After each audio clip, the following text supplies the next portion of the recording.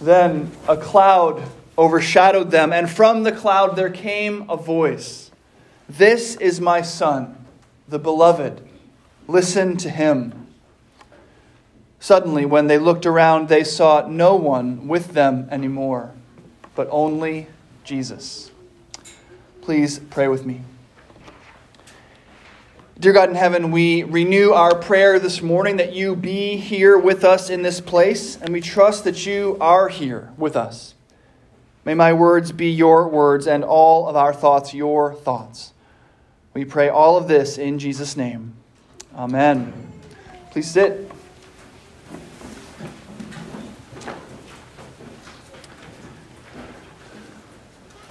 One of the many issues with having such an industrious and dedicated director of music, and in fact living in a house with her, is that she asks me to pick the readings well in advance so that she can select and rehearse appropriate music to accompany them.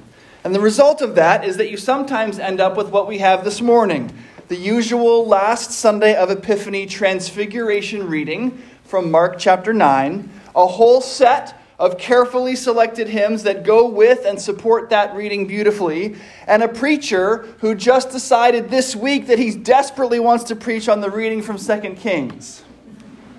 Now, thankfully, Jesus himself gave me the excuse I need to preach on both passages this morning. If you'll recall, in Luke chapter 24, after Jesus is raised from the dead, a couple of disciples encounter him on the road to Emmaus. And during the long walk that they share together, he gives them the standard Christ-approved way to read the Bible. Here's what Luke records. This is Luke 24, verse 27. "Beginning with Moses and all the prophets, Jesus interpreted to them in all the scriptures the things concerning himself." So I am in good company this morning. Jesus would want to read 2 Kings as being about him, and perhaps even about the truth about what happens on the Mount of Transfiguration too. So let's do it. 2 Kings is, spoiler alert, the follow-up to 1 Kings. Two books which tell one story. They pick up basically at the death of King David and his handing off of the kingdom to his son Solomon. And then they follow Solomon running the kingdom into the ground. He marries hundreds of women for political purposes. He accumulates great personal wealth. He incorporates the worship of idols and false gods into Israel's religious life. He even reinstitutes slave labor in his kingdom to support his lavish building projects. By the time he dies, Solomon has actually become more like Pharaoh than like his father David. Now, by the time the main characters of our story, Elijah and Elisha, enter the narrative, the kingdom has completely gone down the drain. It has been split into two, into a northern kingdom and a southern kingdom, and king after king has failed to be a faithful leader for God's people. But it is during this time that God raises up prophets. Specifically, the two that we read about this morning, Elijah and Elisha, are prophets to the northern kingdom. These prophets are men called to speak to the people, often to the kings and rulers, on behalf of God. They're invested with the authority to tell the nation when and where they are in violation of the covenant and to call out idolatry and injustice. They remind the kings of God's law and beg them to obey it and warn them about the consequences of disobedience. In other words, the prophets challenge Israel to repent and follow their God faithfully. That's the prophetic job description. And the story we have before us today from 2 Kings chapter 2 is the transfer of power and authority from one prophet to another, from Elijah to his disciple Elisha. As we read, we get this sort of hilarious back and forth between these two men. Elijah says he's going on to some place and tells Elisha to stay behind. But Elisha refuses, saying each time, "As the Lord lives, and as you yourself live, I will not leave you." And then when they get to the place where they're going, the people gathered there remind Elisha that his beloved master is about to be taken away from him. And again, Elisha responds the same way each time. "Yes, I know. Be silent." Finally, after performing this miracle reminiscent of Moses, parting the Jordan River by smacking it with his rolled up mantle, Elijah himself turns to his disciple, turns to Elisha and says, "Tell me what I may do for you before I am taken from you." And then Elisha says, "Please let me inherit a double share of your spirit." And after promising Elisha that he will get his wish if he sees his master taken away, a chariot and horses of fire come down in a whirlwind and take Elijah up to heaven. And we know that the mantle of prophetic leadership has been passed from one to the other, because in the verses immediately following our reading, Elisha literally takes up the mantle that Elijah used to strike and split the Jordan, and with it does the exact same thing. So Elisha has literally taken up the mantle of prophetic leadership and acted out in a prophetic way. So what we have here in our reading is a pretty straightforward historical incident, right? The transfer of leadership from one of God's prophets to another, set in the middle of the long decline of God's chosen people. But what was it that Jesus said on the road to Emmaus? That all the scriptures concerned him. So that's what I want to do this morning. I want us to look at this simple historical story again, and now read it as it might point us to Jesus and his good news for sinners. And to accomplish that, I'd like to focus this morning on Elisha's request for a double share of Elijah's spirit, and then see how that can help us interpret what happens on the mountaintop of Jesus' transfiguration. Okay, so when Elijah asks Elisha what he can do for him before he's taken away, Elisha asks, like I said, for a double share of Elijah's spirit. What does this mean?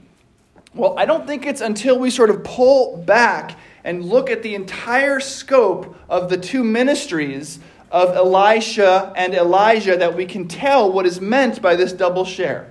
Because interestingly, there are 7 miraculous acts attributed to Elijah. Most famous probably being his contest with the priests of Baal, where they have this fire-making contest. They say, "You tell your God to set a fire, I'll tell my God to set a fire, and whoever wins is the real God, and only Yahweh, God of the people of Israel, can start fire from nothing." This is one of the 7 miracles attributed to Elijah. I'll give you one guess as to how many miracles are attributed to Elisha in the context of 1st and 2nd Kings. 14. Who would have known? So when Elisha asks Elijah for a double share of his spirit, it doesn't seem like he's asking him for twice his charisma or even twice his faithfulness. It's more like he's asking him for twice as much opportunity for God's power to work through him. And as recorded in the book, God's power does just that, allowing Elisha to perform 14 miraculous feats as compared to Elijah's 7.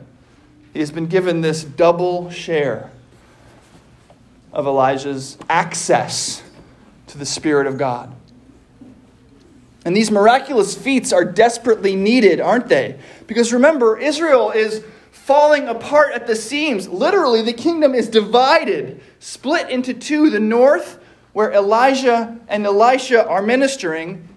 Not one of 20 successive kings that reign during this book will meet the criteria of faithfulness that the book sets out. Worship of Yahweh alone, faithfulness to the covenant that he made with his people, and working to rid Israel of idolatry. The northern kings get a score of 0 for 20. It's almost as if Elisha has seen Elijah spend his entire life and ministry relentlessly calling these kings to repentance and faith over and over and over again, and has seen it just not working. And so he says, you know what? I'll take a double share of your spirit. Maybe then we'll be able to get these kings to repent and return to the Lord. And he gets the double share. He performs double the miracles. And he continues to call the kings to repentance. But it doesn't work. It doesn't work. Ultimately, though these two prophets were faithful men, obedient to God's calling on their lives, accurately communicating his law to the people to whom they had been sent, and even with 21 miraculous acts between them, they were unsuccessful in turning Israel back from apostasy and idolatry. In 2 Kings 17, God appoints the Assyrians to mete out his judgment on the people's unfaithfulness. And that overwhelming nation swoops down into this northern kingdom, takes over the capital city of Samaria, and removes God's people into exile. And now, many years later, Elijah is one of the two men meeting and talking with Jesus on the mountaintop. Mark chapter 9, Jesus took with him Peter and James and John and led them up a high mountain apart by themselves. And he was transfigured before them, and his clothes became dazzling white, such as no one on earth could bleach them. And there appeared to them Elijah with Moses, who were talking with Jesus. Then Peter said to Jesus, "Rabbi, it is good for us to be here. Let us make 3 dwellings, one for you, one for Moses, and one for Elijah." He did not know what to say, for they were terrified. Mark, you'll note, inserts a little aside about Peter's suggestion that they make 3 dwellings, one for Moses, one for Elijah, and one for Jesus. He says that Peter, quote, did not know what to say. Now Luke, in his telling of the Transfiguration story, is even more explicit. Luke says that Peter didn't know what he was saying.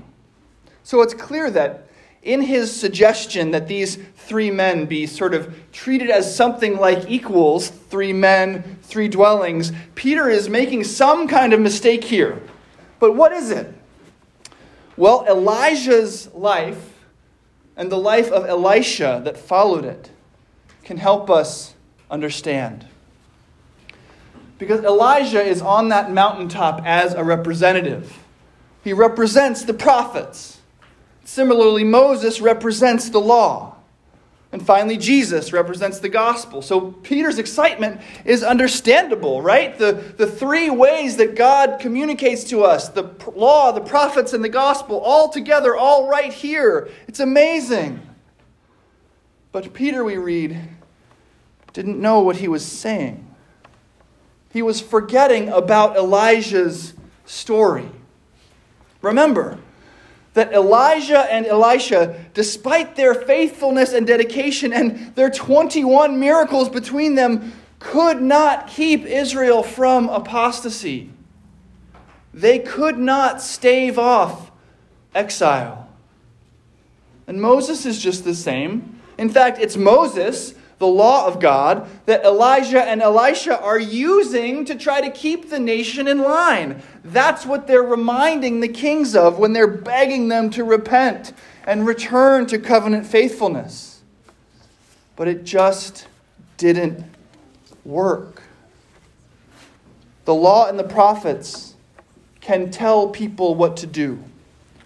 They can remind people of God's holy and righteous calling on their lives.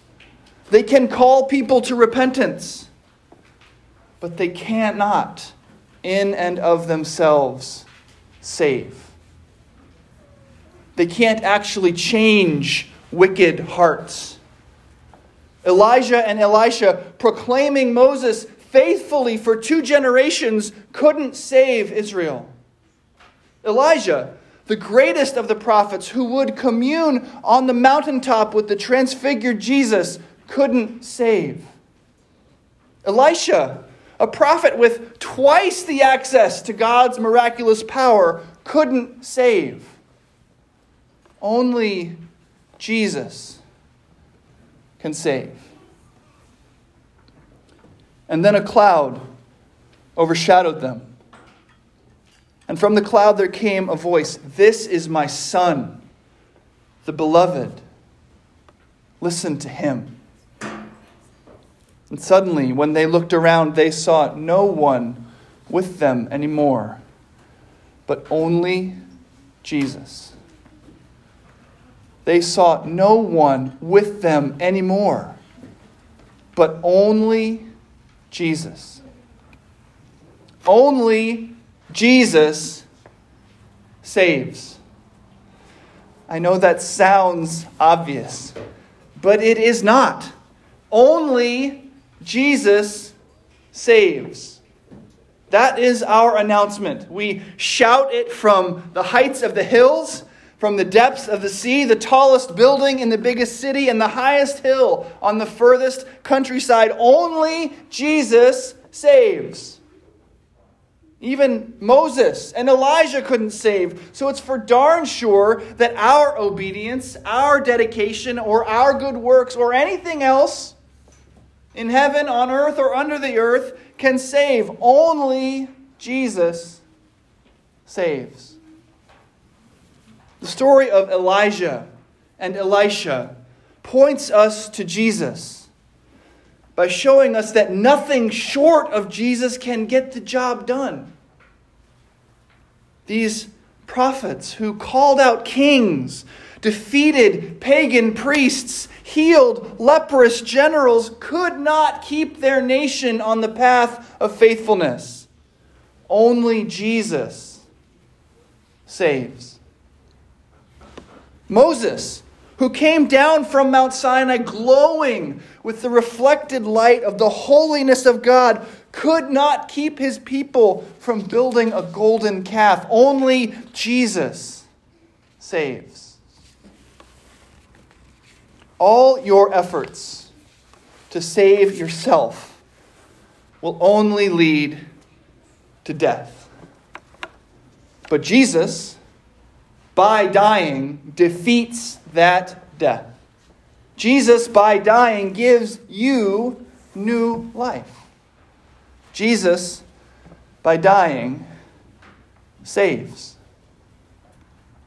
When the cloud lifted from the Mount of Transfiguration, there was only Jesus. "This is my Son, the beloved," said Almighty God. Listen to him. So now listen to Jesus' words spoken to you. "Come to me, all who labor and are heavy laden, and I will give you rest."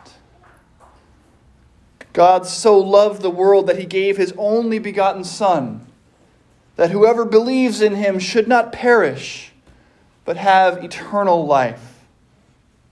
Truly, I tell you, today you will be with me in paradise.